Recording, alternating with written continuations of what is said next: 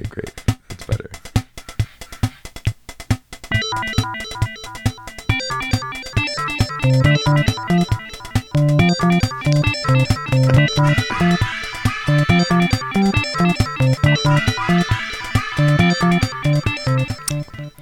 Fine, we'll do it live. We're doing it live. Let's do it live. Hello. Wow. Oh, hey. Oh, the mic's on? What? Mics are on. Oh, hello. Howdy do. Wow. I'm hearing What myself in the one ear. What was that? Okay. Check. Technical difficulties. There Here it I am. goes. Hey. What's up? Hi there. Ho there. Hey, Nick. What? I'm Charlie. Oh, that's your name? Jesus. Here we go. That well, it's been a while, but Yeah, we're getting ourselves back together here, guys. We have had a little hiatus on the recording, and we are back, and we're on Laser Discourse. Thank you for listening in. I'm Charlie. That is Nick. Hey, how's it going? Good, man. Oh, there we go. Sounding good. Yeah, now the headphones are working. I was getting a little... You know what helps if you plug them in all the way. Yeah, you want to get them plugged in? Generally is what you want to do. All my my audio engineering advice comes down to: is it plugged in? Is it turned on? Did you turn it off and back on? Yeah. 95% of your problems are solved. We had that with the TV too. We had to literally unplug the TV and plug it back in today because it was giving us some trouble. And so yet how old is this 25-year-old, 26-year-old Laserdisc functions perfectly. Perfectly functioning Laserdisc player, at least 30 years old. The baby purrs like a kitten, and and it does purr. It makes an audible noise. It is a nice warm hum coming out of that player. One of the nice things about Laserdiscs is they're working because they make a noise. They let you know. They are it's like another person in the room. It's like a Roomba that doesn't move anywhere. Me and Charlie and our pug Herman here and Lily, the epic puppy, and the Laserdisc player and Pioneer. Our good friend, our good friend Pioneer, LD Pioneer. It's a crowded room, when you get that many party. personalities. So basically, every time you watch a Laserdisc, it's like a party because there's somebody else there interacting with you. Everybody's invited, man. You know what? Come on in. So we're back. We're here to party. We're here to discourse, and we're here to talk about Laserdiscs. And we got kind of a new one today. We're doing TV on Laserdisc. And this is something. So you think, I'm gonna binge watch, yada yada yada. Okay, so how about this? Every episode, you physically have to get up and flip over a Laserdisc. Yes, you do. Every single episode. That will get your steps in, and it will also help you with finding more snacks. Exactly. Because when you're sitting for like 4 hours straight, your butt gets numb, you get like a dry mouth. I don't know. Maybe I'm just stoned when I watch these Laserdiscs. Yeah, you seem to have a very particular way of binging television. I just realized where that was going. I just had this image of a binge watcher. I don't really do a lot of binge watching, so I just go off of the stereotypes. That's all we can work with here. No, really, I don't. I mean, I can't sit down for that long, as we've discussed several times, which is why I like Laserdiscs, because you have to stop and get up and all that stretch your legs. Yeah. Well, when you are binging things now, the Netflix actually has to stop and say, "Are you still watching? I just want to make sure you're still in are you dead? Are you still breathing? Yeah. Are we still interacting here, or have you fallen asleep long ago?" Netflix so it actually is like will that pause friend you. who's not a great friend who's like, "Oh, do I leave? Did you fall asleep, bro? You're good, right? You're good. Okay. Hey man, give me a heads up. All right, I'm just gonna. You good? All right. If you need anything, you can just give me a call. I'll keep binging stuff. Give me a text. I'm just gonna keep streaming for you, bro. But just want to make sure you're good. Yeah. No, Laserdisc is one episode, one side of the disc. Well, a Laserdisc is like a good friend because they'll interact with you. You know, like, hey, what did you think of that? Oh, look, we're gonna start it.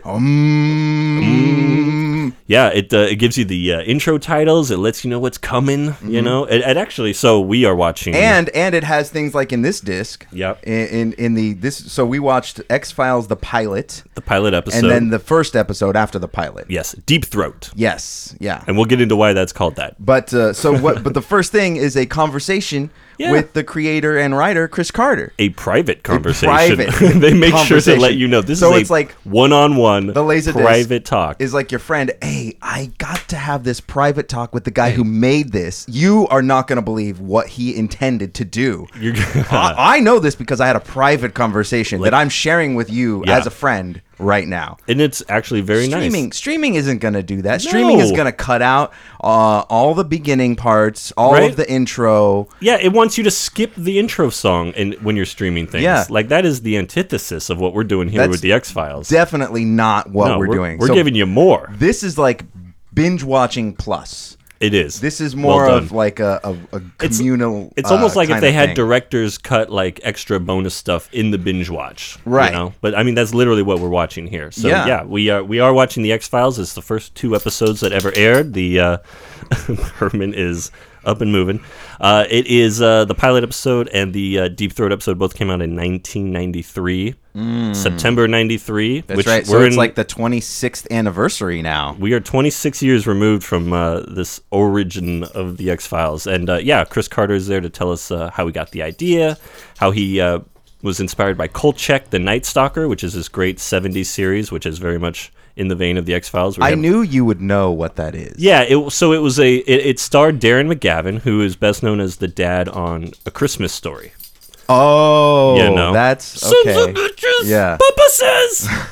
And he played this guy Kolchak, memorable line. who was a private investigator who would investigate things like vampires and monsters, and he was the Night Stalker. I think he was the Night Stalker. Yeah. He must have been. He was stalking the night, you know. So Chris Carter was inspired as a kid watching that show in the 70s. He made the X-Files to kind of have that monster of the week and overall, UFO conspiracy. He wanted to scare theory. the pants off of people. He wanted to scare the pants off of people, which I don't think that's a phrase that's aged well. I don't care for it, but that's another story. No. He Where did that come from?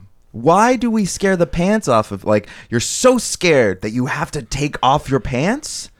I thought the pants just flew off, like combusted or why? You tell me, brother. Why That's not why the shirt? It's a stupid saying because Like, it doesn't make any sense. Knock your socks off. Okay. I get that because your socks will fly off if you get hit your hard feet enough. straighten out and you're like, what? And Yeah. but your pants? Is that like an extension of knock your socks off is scare your pants off? Maybe you you think it's going to knock your socks off. Hey. This will scare your pants off. This thing's gonna unbuckle your belt. It's gonna loosen. It's gonna gently roll over your hips. It's a sensual scare. It's not gonna bunch up at the ankle like you think. They're coming all the way off, brother. These pants are so scared. I think this would be a case for the X-Files. Don't you?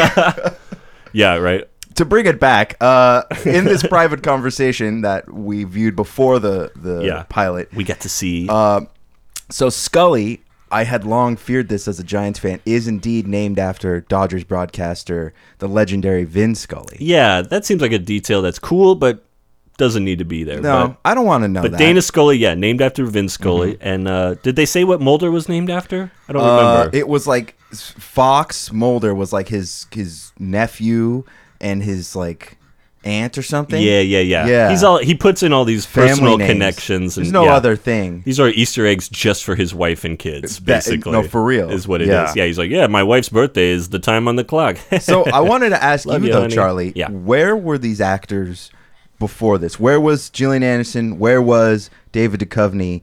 Because they both have had nice careers after this. They've had nice careers but after this. Where were they before this? Is this was, both their breakouts? Well, Gillian Anderson was 25 years old when she got cast in the show. Really? So maybe she had done stuff on stage or something like this, but she has no real. I don't know her to have anything before big credits before this. Before the X-Files. I mean, no. It looks like she maybe was in one episode of one series, one episode of another thing. Yeah, really hadn't done much. But again, 25, maybe even probably when she's cast, 23, 24. I mean, yeah. Fresh out of the gate. Duchovny had been on Twin Peaks briefly as an FBI agent. Really? Denise, the cross-dressing FBI agent. How many episodes was Denise featured in? A handful in so the it was second a recurring season. Character. Yeah. Denise okay. came back. Denise helped out Agent Cooper on some stuff. Denise was cool.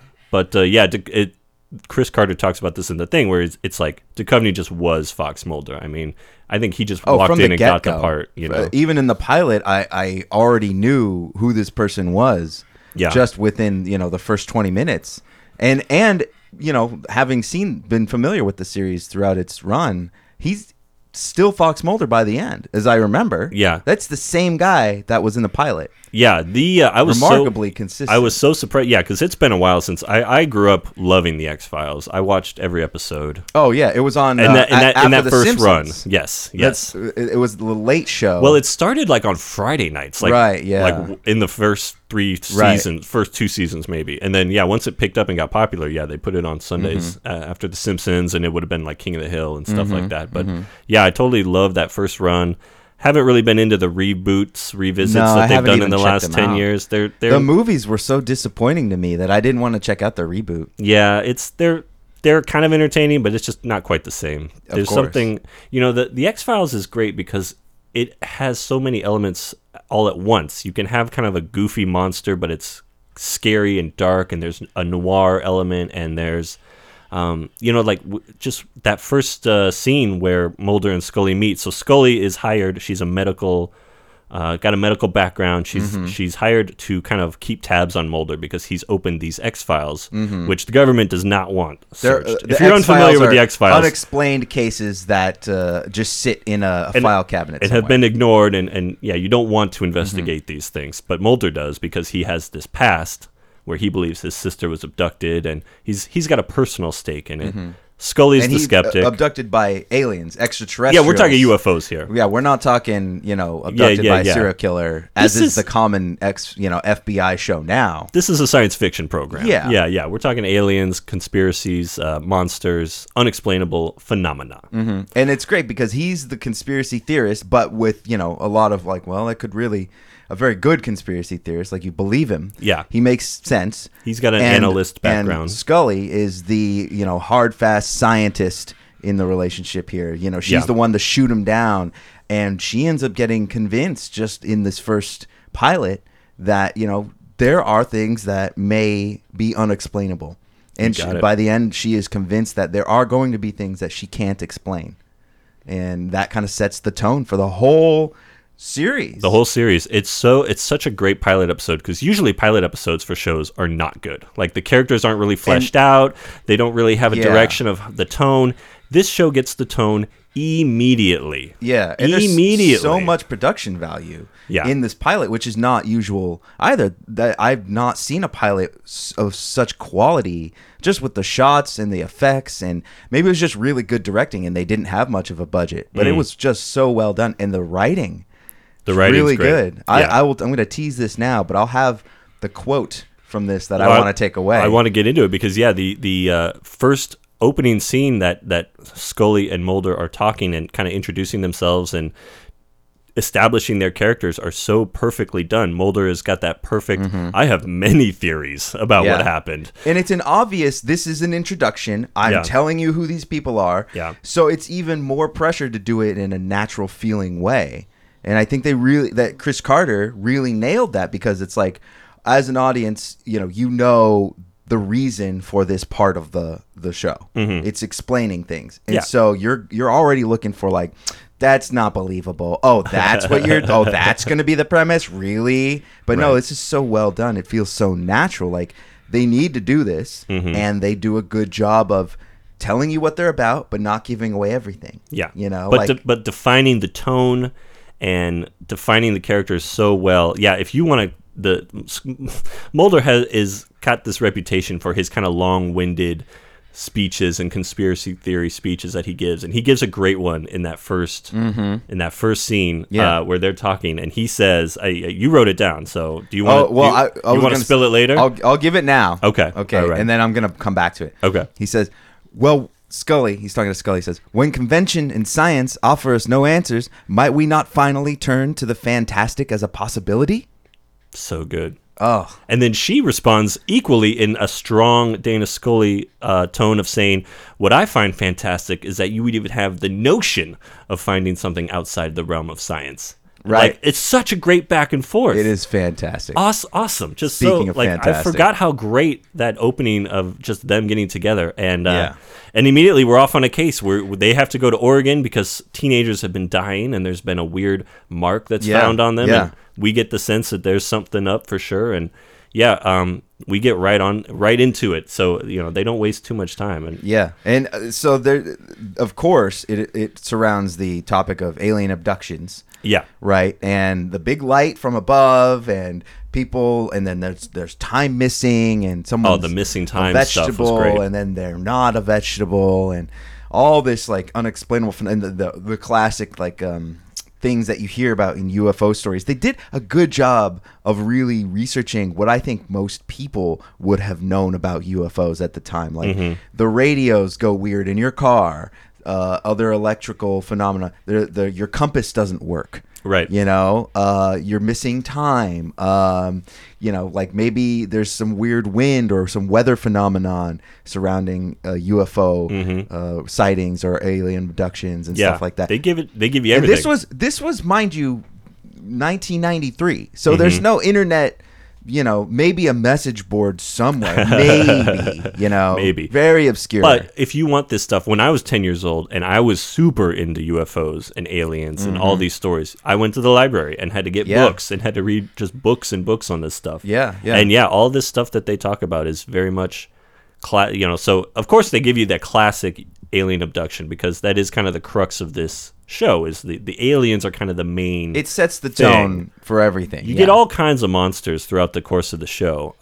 Some of them are just people with psychic abilities or mutated things. Yeah, later on they really we go into one-offs for sure. But they're saying alien abductions, UFOs, government conspiracies and cover-ups. Oh, we get the cigarette smoking man at the very all beginning. All of the top players that we find out later in the series are part of the conspiracy are right there in Scully's introduction when she gets to the building. Her first meeting is with all of these people. Yeah, crazy. So that it's so thinking way ahead. Yeah, absolutely. That's what I mean. It's like it was so great that there was obviously a plan in place here. This wasn't just a pilot of ideas. This was like, here's the story. Let's get into it. And it was great. And the first the first thing they do when they go to Oregon is they exhume a body. Of course, that looks not human. It looks really messed up. Yeah, that thing was. They think it's an orangutan or some kind of mutation. I don't know. But that was messed up. But Mulder's just got the cool exterior the whole time. Dana Scully's they kind of almost get into the autopsy stuff, which autopsies become a huge part of the show, in my opinion, like showing Dana Scully performing these gross autopsies. It's she always does it. It reminds you that she's the medical person. Yeah. She's the scientist in all of this. Yeah. So they're going through all of that. There's clearly people who don't want them to know anything. The local sheriff. Oh, yeah. And everybody's for sure trying to keep them away. So this is what I don't get in that scene where they go back to the site where this abduction supposedly happened. Yeah. So the reason they're out there is there's a death reported that's maybe connected to a string of deaths from many years prior. Mm-hmm. So the FBI gets involved after, they maybe, I don't know. The locals got nowhere, so they brought in the FBI. But and they go back to the site at like 9 p.m. or whatever, and then the sheriff's office, the local sheriff's office, is out there, and this deputy says, "Get out of here! It's private property." And I've never heard of a sheriff's office telling the FBI what they can and can't do on certain properties. And I was like, why are they backing away from this? But they played it smart because they could have said, no, we're the FBI. We're going to do what we want. They backed away and watched him and got the information they couldn't have obtained from watching him about what's really happening here. Yeah, they know they've got to kind of play around the rules. They can't just go barging in, but they're collecting evidence. They're trying to talk with people. They're trying to get their hands on clues. And what they do is stuff like they just go to the hospital and try to talk to the comatose kid, it's like they do that stuff. But they know when the guy with the gun is saying get off the property, we'll play it cool. You've got and they pointing come a shotgun back later. At me. Okay, they come back later. That's fine. Yeah, I mean, I don't know. Yeah, I don't know if what the FBI is able to do with or without warrants. But all the evidence that they gathered and all the photos and everything from the autopsy of that non-human was burned in their motel room. Yep.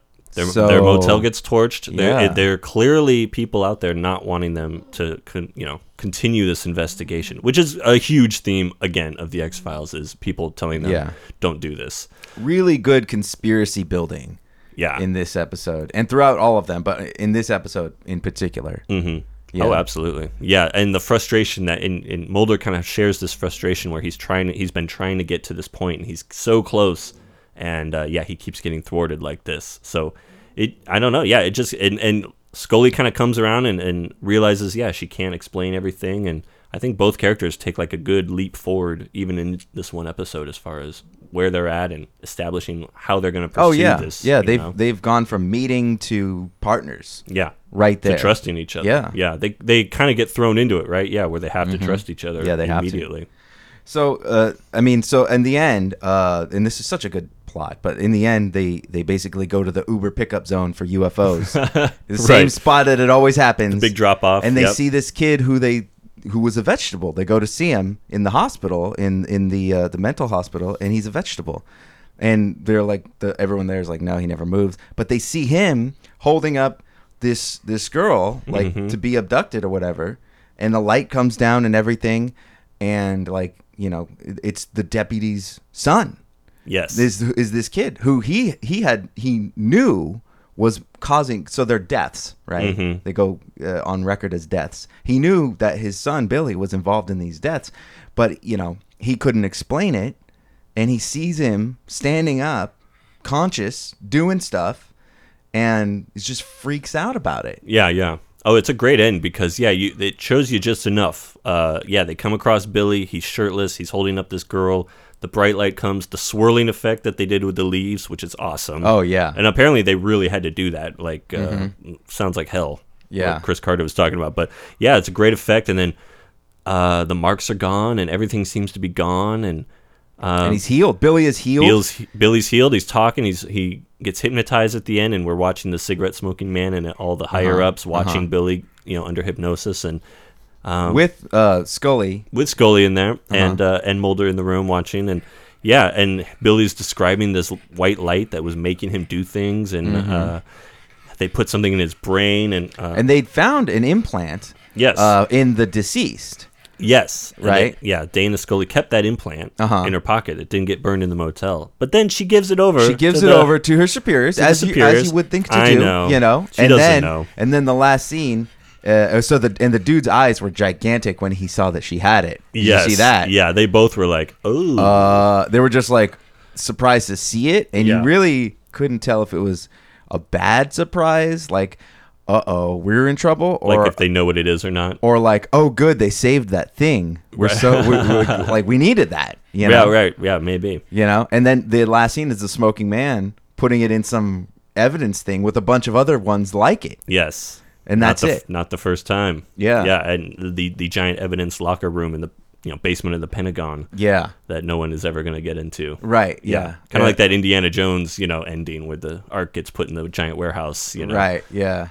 Yeah, it's good stuff, man. It sets up the whole show so perfectly. It's great. And then we flipped the disc. Then and watched another episode. Then we got to flip the disc. We got up, stretched the legs. I had some peanut butter pretzels. It was great. We went outside. Went outside. Lily went outside. We all went outside. Yeah, not your usual flip the disc because we don't end on any kind of in the middle of anything. The episode ends, the credits roll. The one thing missing from the pilot that we will get into in the second one is the music. The theme music. Very sparse music, and there was no X-Files theme. Charlie, how does it go? Do do do do do do do do do.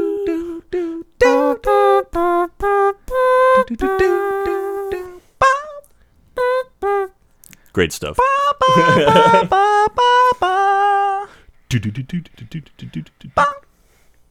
That'll be on our greatest hits.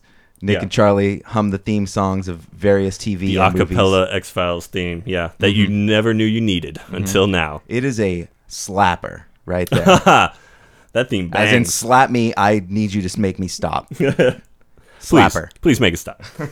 No, one of the greats. So, we took a break. We came back. We watched Deep Throat, which is technically the first episode of the first season. It's 0101. Yes. On the back of the disc. It is the one after the pilot. Yeah. The pilot's called episode 179. They're just I don't know. I don't know what that's all about. But yeah. Deep Throat is referring to, obviously, the informant in the 70s, Deep Throat, who told on Nixon to the reporters at the Washington Post. Santa Rosa's own Mark Felt. Yeah, a Santa Rosa native. pretty cool, actually. Yeah, we had one of the big conspiracies that actually was true involved a guy that then moved here and quietly lived in anonymity. And didn't Julian Assange live in Sebastopol? Or he has some kind of connection. One of the WikiLeaks guys was in Sebastopol. We're just a big a bunch of rats up here in Sonoma County. Yeah, right. That's where all the rats go. I guess so. That in the Bohemian Grove. The rats and the dogs. That's what's up here. Yeah, my dad's a limo driver. He's driven some guys to the Bohemian Grove. Uh-huh. I'll tell you off mic who. Ooh. Karl Rove.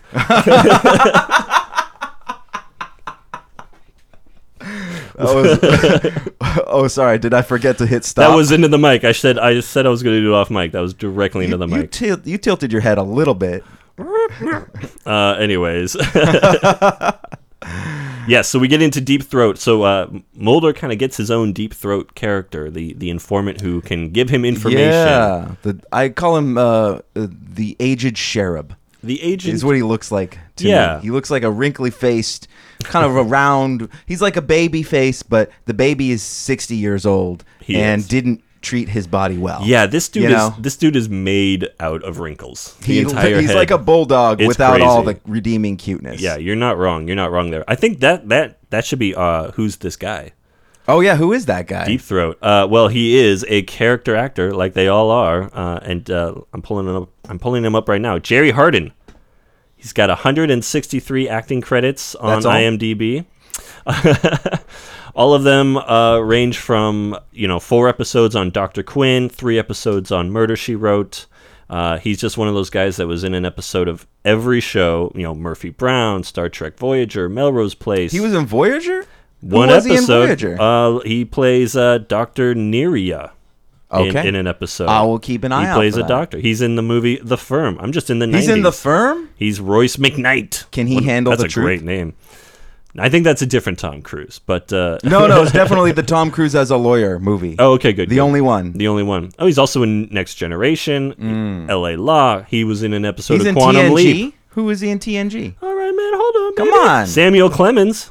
That's right. And Radu. When they went back into time in the Holosuite, or they thought they were in the Holosuite, but they actually weren't. They went back into time and met Whoopi Goldberg's character, Dinah, who's the bartender on the ship. And she actually has lived for hundreds and hundreds of years, and she's a prominent author in the Mark Twain era. Holy cow. And this guy plays Mark Twain so well. Oh, cool. And he's really, really good in it. There you go, he's man. He's very memorable. This is what I'm talking about. This is a perfect... Jerry Hardin. That guy. Jerry Hardin. He's the perfect that guy. Way to go, Jerry. He's perfect. And I'm still scrolling good through here. Good job, Jerry. In the 80s, he's on everything, Dallas, and he's in...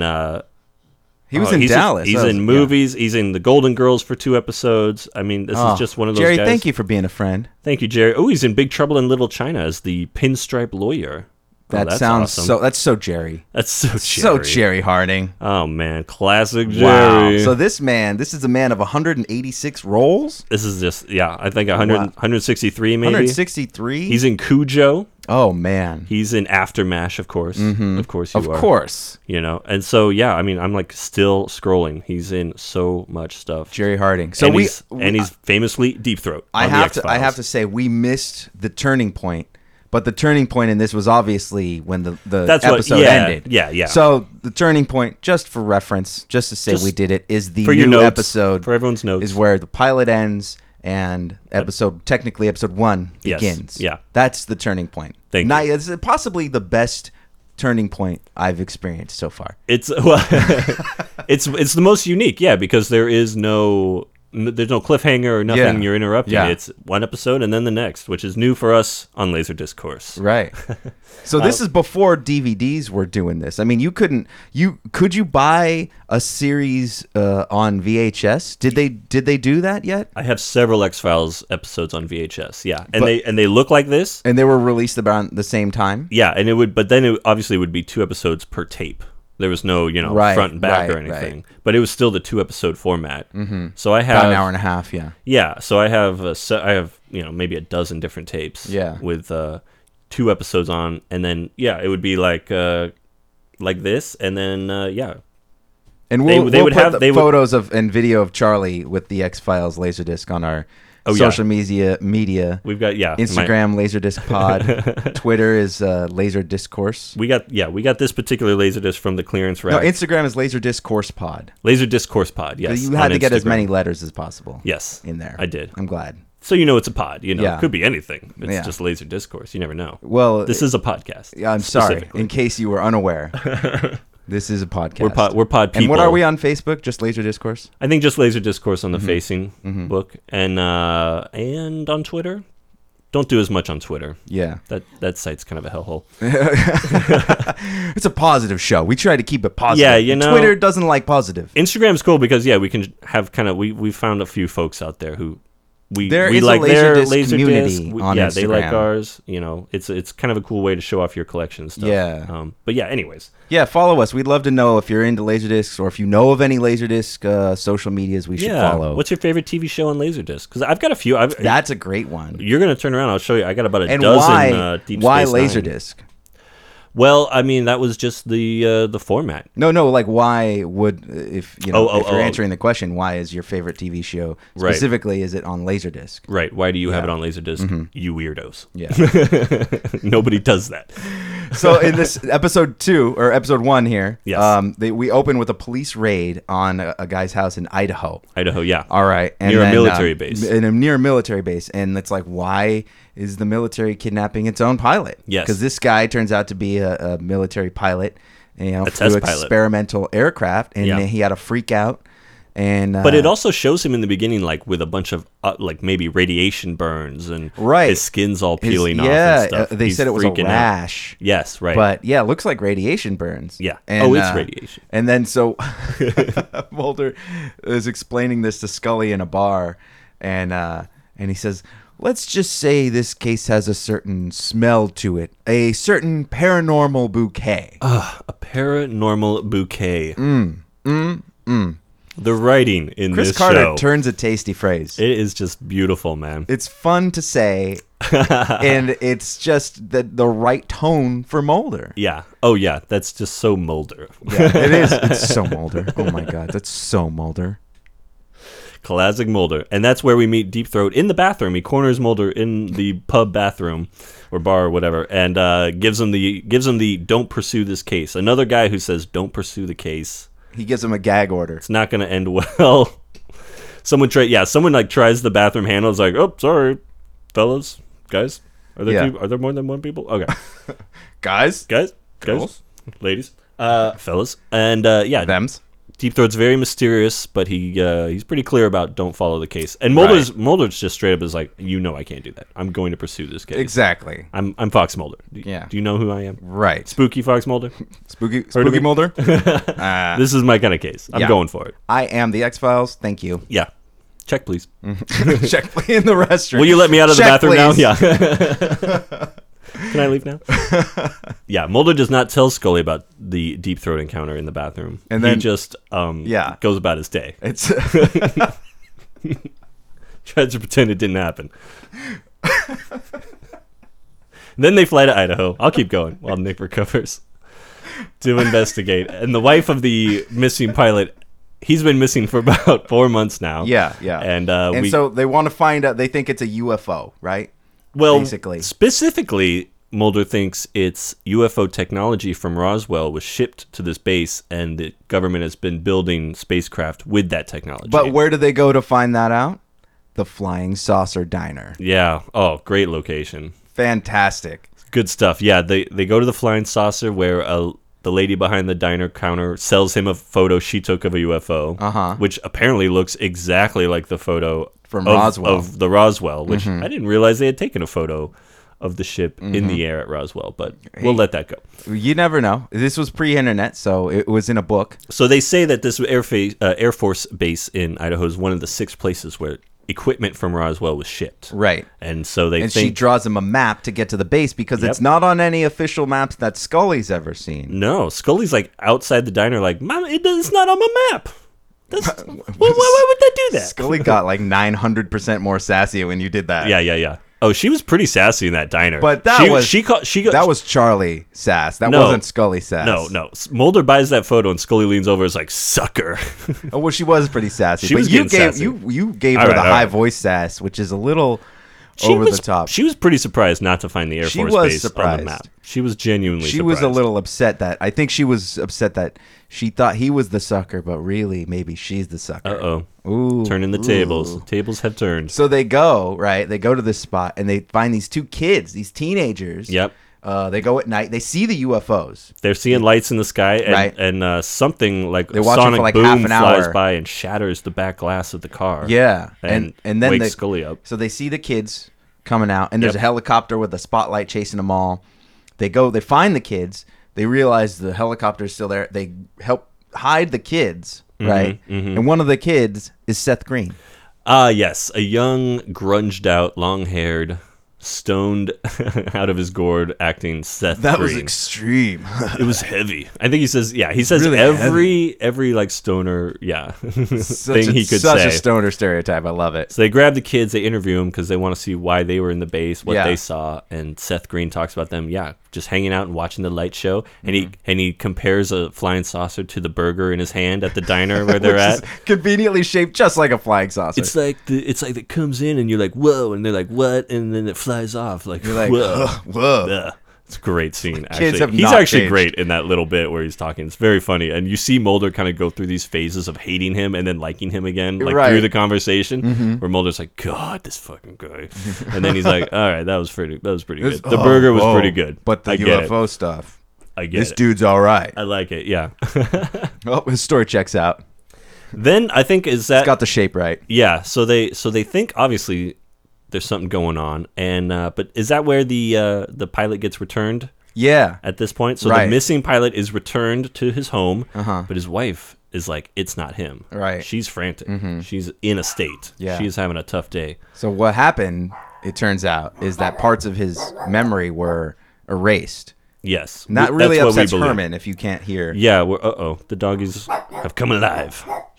It's okay, buddy boy. Just deal with it, you guys. All right. Yeah, all right. He's an adorable pug. I'll put up a picture so you get it. Yeah. Okay. Yeah. He's defending the So room. he comes, but he has part of his memory erased, Charlie. Clearly. Yeah. He doesn't know. Yeah. He doesn't know things he should know about being a pilot and about flying aircraft. So clearly something's up. They go back to let's see. What did they do? They go back to the base and then are basically told, oh yeah, the guys stop them on the road. The Men in Black. Yeah, that's right. Okay, that's what. Yeah, they're driving down this road, and these two cars basically force them off the road. Yeah, and then like 9 dudes come out of these cars. They are the Men in Black. The shades, the black time. suits, the white shirts with the black ties. They're either a really pissed off catering team or Men in Black. Yeah, they are. They rough them up. They punch. They punch Mulder in the gut. They take the weapons. They take out the film of the camera. They jump out their files on the road and get it all dirty. So rude. It was very. Yeah. I mean, same team. These guys were real. You're jerks. all the same government, guys. Come on, same team. I don't know. It doesn't seem like they were on the same team. No, it did not, which is suspicious because they're supposed to be on the same team. Maybe. Anyways, conspiracy. But I thought, this one, like in the pilot episode, you've got kind of the local sheriffs being like, "Don't get involved." When you've got like spooks, like CIA guys coming around with the glasses and everything, the Men in Black. I mean, they're like, you are going to leave town, right? Or you're going to face some. He says this great turn of phrase that I'll never get, but it's like extreme indiscretion. That's or something it. Like that. It was extreme indiscretion. Oh man, so good. I don't know what that means, but it sounds really threatening. And so this was like, I just want to point out, this was like what 2 or 3 years before the movie Men in Black came out. When was that? 96, I want to say. Yeah. So this preceded that. Yeah. Right? And I think X-Files being so popular maybe set the stage for the Men in Black, and then, Men in Black 2, Men in Black absolutely. 3. There's an ad for Independence Day at the end of this Laserdisc. Yes, 100%. Yeah, I think X-Files really... Aliens were always a thing. They make a Spielberg reference in the X-Files because, in the 70s he had done Close Encounters and then E.T. Yeah. But yeah, they had kind of fallen off in the late 80s and 90s as far as like people enjoying movies about aliens and stuff. So right. I think this X-Files really brings it back. and and then you get stuff like Independence Day becomes huge. Yeah. Another show follows X-Files called Millennium, which is all like occult stuff. And Totally flopped though. then it was around for a while, but it was a much It had a different couple tone. of years, but I think it didn't do as well. Not as as they had not hoped. as good. No, it wasn't as It good. took too long to develop the action. I think, think it was so? too boring and I remember I wanted to like it so much. Yeah. And what's the actor's name? Lance Henriksen. Yeah, we just He's did great. that guy. Yeah. on him. Yeah. He was fantastic in that. Yeah. Oh man, the dogs. All right, we're back. We got the dogs in house. Great. The X-Files. I love this show, man. I was so happy watching this. So we get kind of a dangerous point where they've been threatened with indiscretion. The Men in Black come by in the era of the Crown Victoria, where everybody drives the Crown Victoria. Yes. And they're told to leave. Mulder plays like he's going to leave and then takes the car and drives off. Right. He's out of here. He's going back to the base. He gets caught, of course. He does get caught. He doesn't make it. He didn't see that coming. That was kind of But was a funny moment. He sees the UFO. Yeah. It's right above him on the tarmac, you Yep, know, and yep. he looks up and he sees it and it stops and it beams the light. Yep. And then it flies away. And then they come, sirens blazing Military people come out and, out grab him. and grab him. Yeah. And then they take him on a stretcher, sedate him, get him to some hangar where he kind of wakes up, kind of doesn't. And then, There's doctors putting eye drops in him and stuff. Yeah, stuff's going on. I don't remember. Yeah, I didn't remember that at all about Mulder getting like not experimented on, but his memory erased. Yeah, he definitely gets because he can't remember. He says he gets later, wiped, yeah. he says I can't remember. Yeah, You know. yeah. So that was Scully pretty intense. saves him though. She kidnaps the guy Scully is pretending to so be a journalist. badass She in is, this episode because It's she's so not cool. trying to be badass. This is just who she is. Yeah. This is like, oh, if you fuck with me, this is what happens. Yeah, she's at the motel. She's trying to call out. The guy who has been pretending to be a journalist is revealed to be Air Force security. Of course. She knew she the whole doesn't time. she doesn't have her gun on her, so she has to she dives into his car, locks it, grabs the gun out of the glove compartment, Yeah. and basically holds him up. Yeah. and makes him call Kidnaps it in. him, makes him drive her to the facility. Yeah, Call holds it in. the gun on him the whole time Uh-huh. from the back seat. Yeah, yeah. and basically does a switch out for That's Mulder. how Mulder gets, Yeah. released. She is- that she takes the car, drives him back. Yeah, she is sick, and I mean, she's holding that Badass. gun like I mean, they She is obviously going did to their shoot him. work. She knows. Yeah. she was She's not an fooling FBI around. agent. Yeah. it was so cool. I was like, yes, because Scully is such a badass in this show, many times over. But some of that badassness is kind of maybe overshadowed by the stuff of her being a victim of, as far as she gets abducted later in the series and tested on and gets cancer or something later in the series. So she always Right. kind of has this victim thing where she's getting all this stuff against her, but she's such a fighter and she's so no nonsense when she has to be. Just a great moment for her Yeah. to just like be in charge. And this is the first aired, Save like the Mulder. first episode. So, Yeah. Yeah. Well done. Yeah. Really great. Like pivot. Tell me who this person is right away. Yeah. And they did that. and what they're capable of. And I love that. Because you Yeah. find out that Mulder is capable of basically going rogue and sneaking into an Air Force base in the middle of the night. And on a hunch, to get right. what he is Yeah. looking for. He's not going to let anything stop him. She's not going to let anything stop her from, keeping him safe and making sure that they get they get the job done. Right. Because in the end, her report says we know nothing more than what we did when we came here about Yep. this guy's disappearance. Yep, That's it. that's all they can say. That's all they say. But on to the next one. Yeah. On to the next X-File. But right before it ends, Deep Throat comes and basically confirms the existence of extraterrestrials to Mulder. He said, how long have they been here? And he said, oh, they've been here a long time. Yeah, Mulder says something like they're here now, aren't they? Yeah. And, oh, they've been here a long time. Yeah. Yes, sir. First piece of the puzzle. Episode 1. Yeah. Oh, hey guys, this thing that you're trying to prove is real. It's real. And I'm going to walk away now. Yeah. That's what you want. because you Tone setter. right you as an there. audience do want some certainty that we are talking about aliens here. Like Yeah. there's not going to be a the wool over your eyes kind of a thing. No, this is real. You don't have to worry. Yeah. These agents, the main characters, they're right. Yeah, they're not crazy. Yeah. Yeah, they're not unfounded. So, man, Great first 2 episodes for the X-Files. First 2 episodes. And if you can watch this on Laserdisc, I prefer it rather than streaming.